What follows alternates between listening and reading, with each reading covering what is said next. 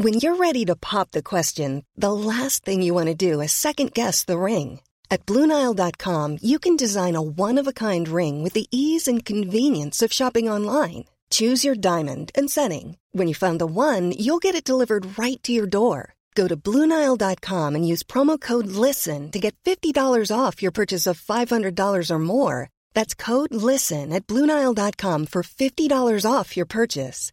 BlueNile.com, code LISTEN. Many of us have those stubborn pounds that seem impossible to lose, no matter how good we eat or how hard we work out. My solution is PlushCare. PlushCare is a leading telehealth provider with doctors who are there for you day and night to partner with you in your weight loss journey. They can prescribe FDA-approved weight loss medications like Wegovy and Zepbound for those who qualify.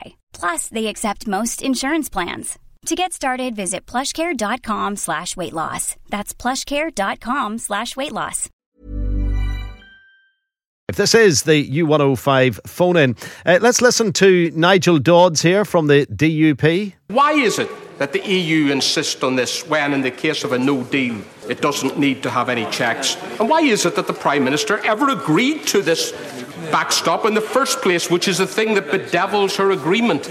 Sam McBride is the political editor with the newsletter, and he's on the line. Good morning, Sam. Good morning to you, Frank.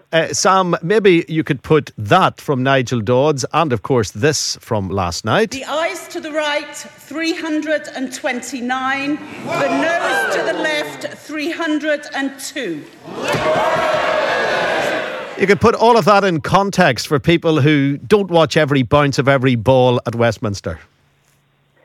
Well, the big picture here is that we have a Prime Minister whose power and authority in the House of Commons is draining away week by week. She is now routinely losing big votes. So the second clip which she played there was a big comment, defeat for Theresa May, which essentially allows MPs now to choose what they will debate in the House of Commons. That is something which traditionally, for hundreds of years, has been up to the government to put the order paper to MPs. They then can obviously say what they want in the chamber. They can table amendments, but they can't actually drive that process. They do not decide what they debate on a day-to-day basis. That has now changed. For one day, they have voted to take control of Commons business. They're going to carry out a series of these so-called indicative votes. So really what they're trying to do is trying to whittle down the various options for how Brexit can be handled from one extreme to the other, and trying to say, is there a majority in the Commons for any of these options? And therefore, is this something that the Prime Minister can then either pick up and do at this point, or go back to Brussels and try to renegotiate with the European Union? So that was the second of those two clips. The first of those was the DUP Westminster leader, Nigel Dodds, who was very unhappy in the chamber yesterday, as was his colleague Sammy Wilson and his colleague Jim Shannon. They really seem to have drifted quite far apart from the government over the weekend. And there was a phrase which Theresa May used in the Commons yesterday, which really irked them. She really blamed Northern Ireland for the delay in Brexit. She said she didn't want to delay Brexit, but she said, and the DUP said, this was the first time they had ever heard this argument being put forward. But she said that because there was no devolved government in Northern Ireland, and there wasn't direct rule in Northern Ireland, a no-deal Brexit was really unthinkable until one of those two things was in place.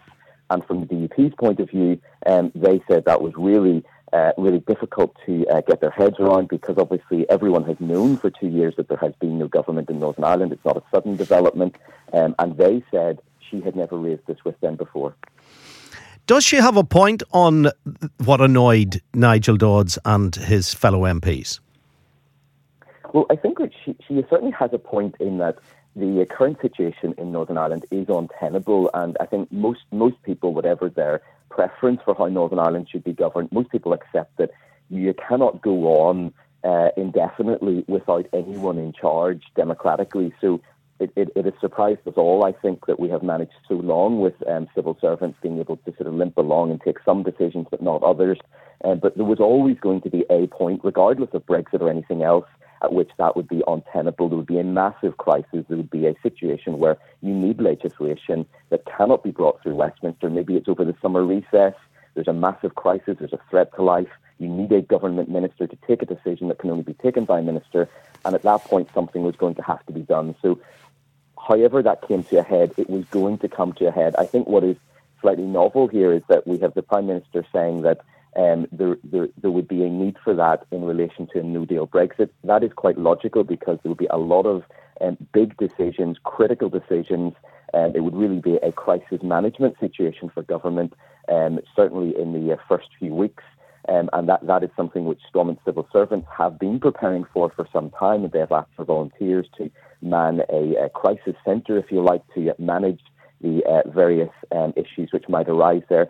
And that is what you would expect the civil service to be doing, to be planning for every contingency, even if that doesn't happen and even if it's not quite so bad as they fear. You would like to think that they are preparing for that.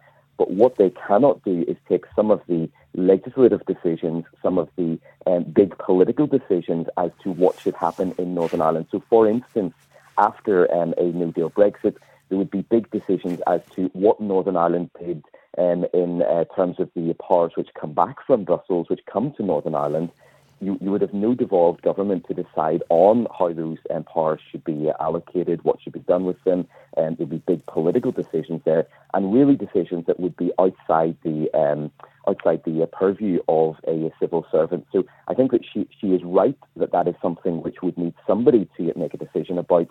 I think it was striking really that from the DUP's point of view, as the party which is meant to be very close to the Prime Minister, the party which keeps her in number 10, they seem to be genuinely bewildered by what they were hearing in the Commons chamber. So that really hints at a pretty poor relationship, I think, now between number 10 and the leadership of the DUP. And just finally and briefly, Sam, is there a possibility that she still might get it through because the Brexiteers could be spooked by a softer Brexit? I think there certainly is. I think that over the last couple of weeks, the chances of her getting this deal through, which once looked completely dead and buried, really, have increased. It is looking more possible. We have people like Jacob Rees-Mogg, who is seen as one of the arch-Brexiteers, really subcontracting his decision on whether to vote for the Prime Minister's deal to the DUP. So he said at a meeting of the European Research Group, the group of really hardline Brexiteers last night, he said that if the DUP vote for this deal, he will vote for it. Now, that's a very curious situation. It's a massive decision. He cares passionately about Brexit. But what he is signalling to his colleagues is that he has no objection to this at this point, other than the fact that the DUP say this is a threat to the union. And if they come on board, lots of other people will come on board. So it's still possible. We know that the DUP can be a very pragmatic party. They can do U-turns, they can cut deals. And it may well be that if they get something big, but I think it will have to be significant, they might just come on board at the last moment of this process. Interesting analysis. Sam, thank you very much indeed. Political editor at the newsletter. It's a busy week. It is a busy week. And, well, it's a busy week in a long list of busy weeks at Westminster. I'm just looking at some of the texts that are coming through. It's already been brought up by some of you as listeners to the programme, but it's a topic that we're going to be covering in the next hour. And it's the disgusting scenes from a pub. I believe it to be a pub in Belfast. A lot of people saying where the pub is. I haven't had that proven to me where the pub is, so I'll just call it a pub in Belfast. And the disgusting, absolutely despicable, disgusting scenes of a couple of people. There may be more than, there's certainly 3 in vision, and there could be, by the signs of things, maybe as many as 7 or 8 happily contributing to a song, an anti-Catholic song that's being sung. And a couple of the people in the shot are wearing Northern Ireland football jerseys. And as we all know, there's no restriction on buying a football jersey. Anyone can buy a football jersey for any country, for any team, and bring absolute shame to it. But there's a text there from a gentleman. He describes himself as being 46 years old. It's a very good text. I'm going to read it out actually after we check the news after 10 o'clock and take some of your calls on how we root out sectarianism really on this island, because it is still rife when you look at those people in that pub, not at a football match, in that pub. We'll do that in the next hour. The Frank Mitchell phone-in on U105 with Right Sofaland. Experience luxurious living at Right Sofaland Calinchi and our flagship showroom at Knock Belfast. Hey, it's Paige DeSorbo from Giggly Squad. High quality fashion without the price tag. Say hello to Quince. I'm snagging high-end essentials like cozy cashmere sweaters, sleek leather jackets, fine jewelry, and so much more. With Quince being 50 to 80% less than similar brands. And they partner with factories that prioritize safe, ethical, and responsible manufacturing. I love that. Luxury quality within reach. Go to quince.com/style to get free shipping and 365-day returns on your next order. Quince.com/style.